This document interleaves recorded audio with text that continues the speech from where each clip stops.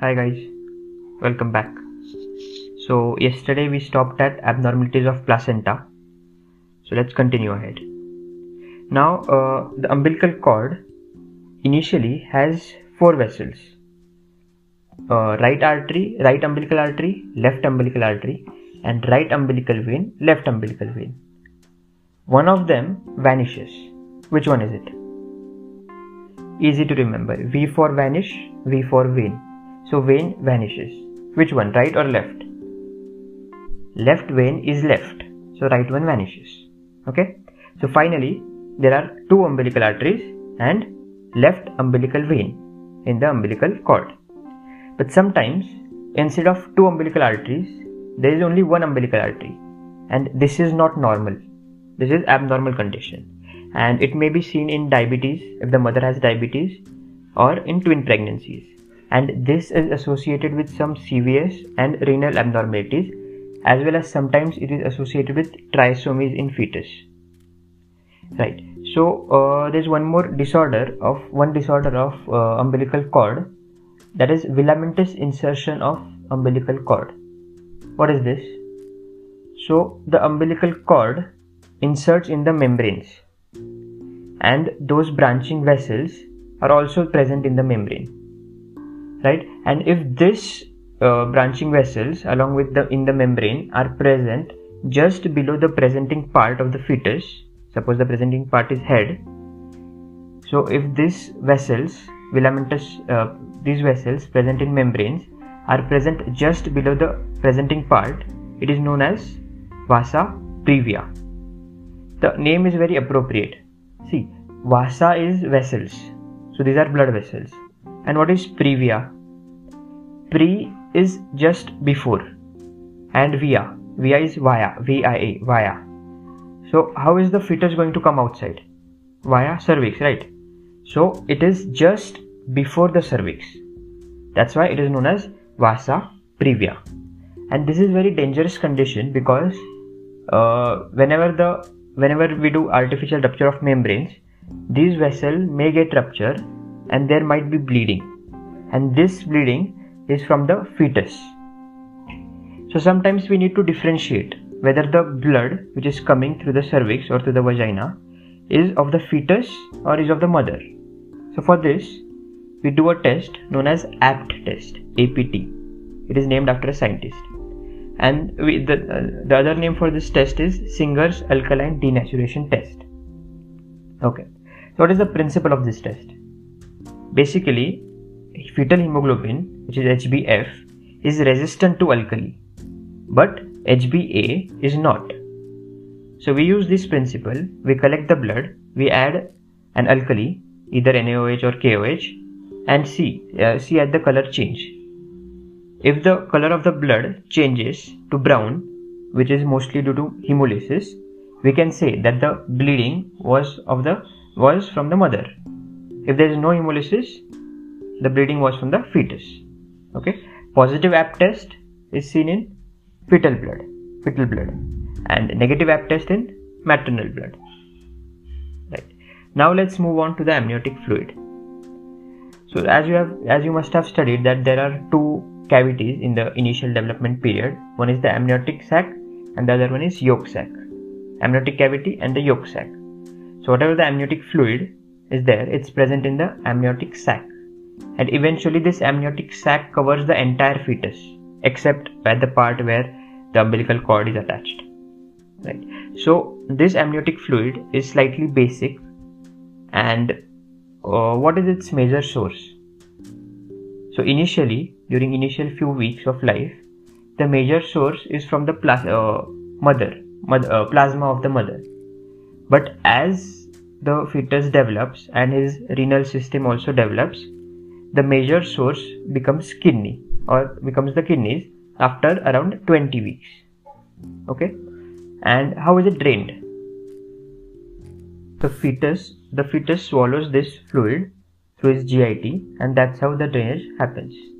Okay, so after 20 weeks, the main contributor to amniotic fluid is renal system, and main absorption or main drainage is through GIT system.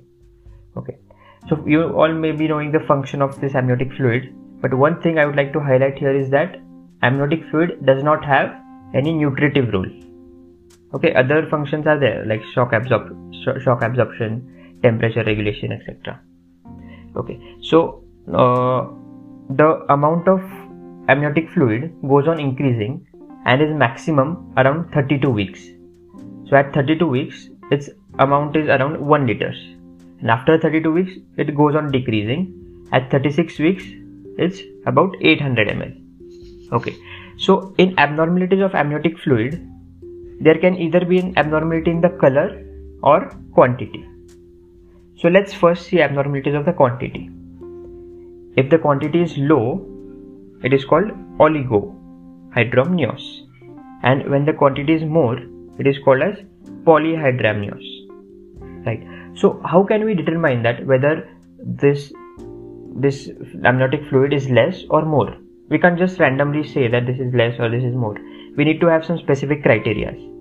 So for that, we have three main criteria.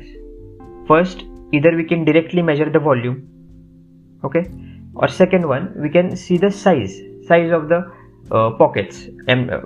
Yeah. So volume, if the volume is less than 200 ml, we call it oligohydramnios. If the volume is more than 2 liters, we call it polyhydramnios. So we have a wide range from 200 ml to 2 liters.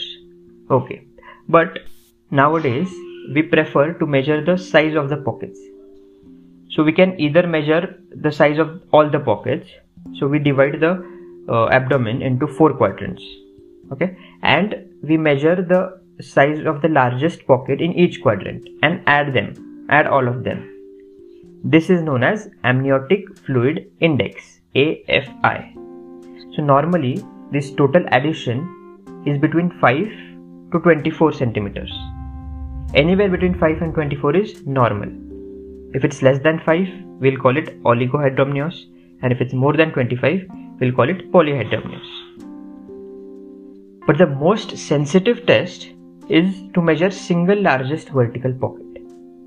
So in the entire abdomen, we see which one is the largest pocket, and the length, the measurement of that largest pocket should be anywhere between 2 to 8 centimeters. If it is less than 2, again oligo, and more than 8, poly. So we do this by USG. Right. So now let's say about oligohydramnios and polyhydramnios. Can you guess what would be the cause of oligohydramnios? Exactly, right. So any abnormality in the renal system, because renal system is the main system which helps in formation of amniotic fluid. What are the other causes? Some drugs like indomethacin, ACE inhibitors can cause oligohydramnios. I would like to tell you one fact that indomethacin, what does indomethacin do? That is that it dilates the efferent vessels. Efferent. Okay. So whatever blood is coming to the kidneys from afferent vessels will be drained faster through efferent, and the GFR production will be less, and that's how the amount of amniotic fluid formed will be less. Okay. The other causes are maternal hypertension, then premature rupture of membranes, and one trisomy 13. Okay. Now let's see about polyhydramnios. So similarly, you can guess what will be the cause of polyhydramnios. Any abnormality in the GI system, like esophageal atresia, duodenal atresia, any sort of atresia. Okay. Other causes can be maternal diabetes, that will lead to fetal hyperglycemia and eventually more urine will be formed. Multifetal pregnancy, and trisomy 21. So now let's see effect of oligo and polyhydramnios on pregnancy. So in oligohydramnios, there is less space available for the fetus. And one thing I would like to add here is that amniotic fluid is important for the development of fetal lungs. So in oligohydramnios, already there is less amniotic fluid, plus the space available for the fetus is also less. So this can lead to pulmonary hypoplasia, which is the most common problem occurring due to oligohydramnios. In polyhydramnios, there is stretching. There is excessive amount of amniotic fluid and there is stretching. This stretching can lead to abruption of placenta, abruptio placenta, and malpresentation. Since the fetus has lot of space to move around, most of the time the baby can present as malpresentation. Okay. Now, if the oligohydramnios occurs later in pregnancy, where all the structures, all the organs of the fetus are developed, lungs are also developed. So how will it affect the fetus? It puts the fetus into stress, and there is decreased blood supply, and this can lead to fetal distress, which can lead to meconium aspiration syndrome. Right? So now we saw the causes of both oligo and poly. We saw their effects. Now how will we treat them?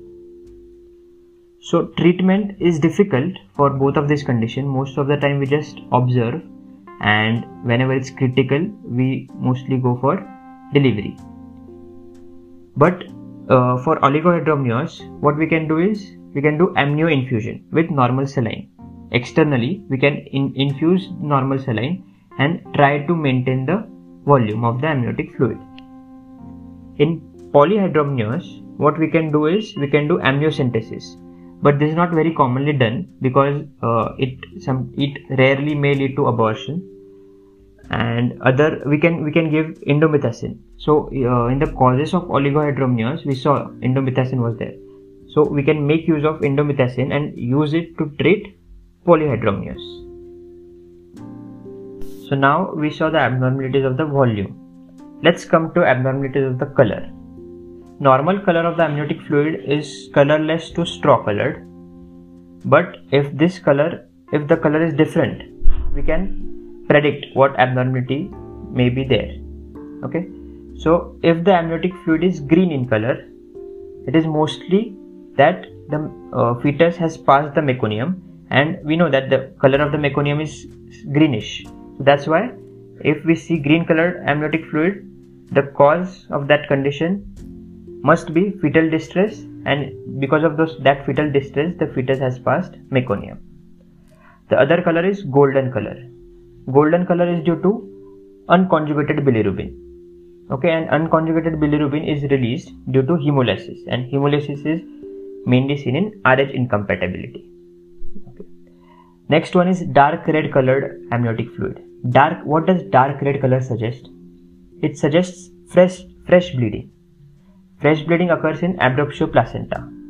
So if the color of the fluid is dark red in color, that suggests abruptio placenta. Other color is tobacco juice color. The name itself gives us the idea, tobacco juice. It means that there is IUD, intrauterine death of the fetus.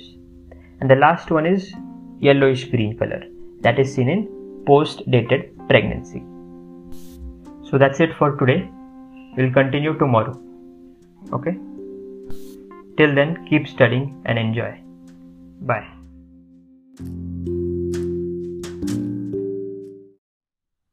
So I said that indomethacin causes efferent vasodilatation. That is wrong. Sorry for the mistake.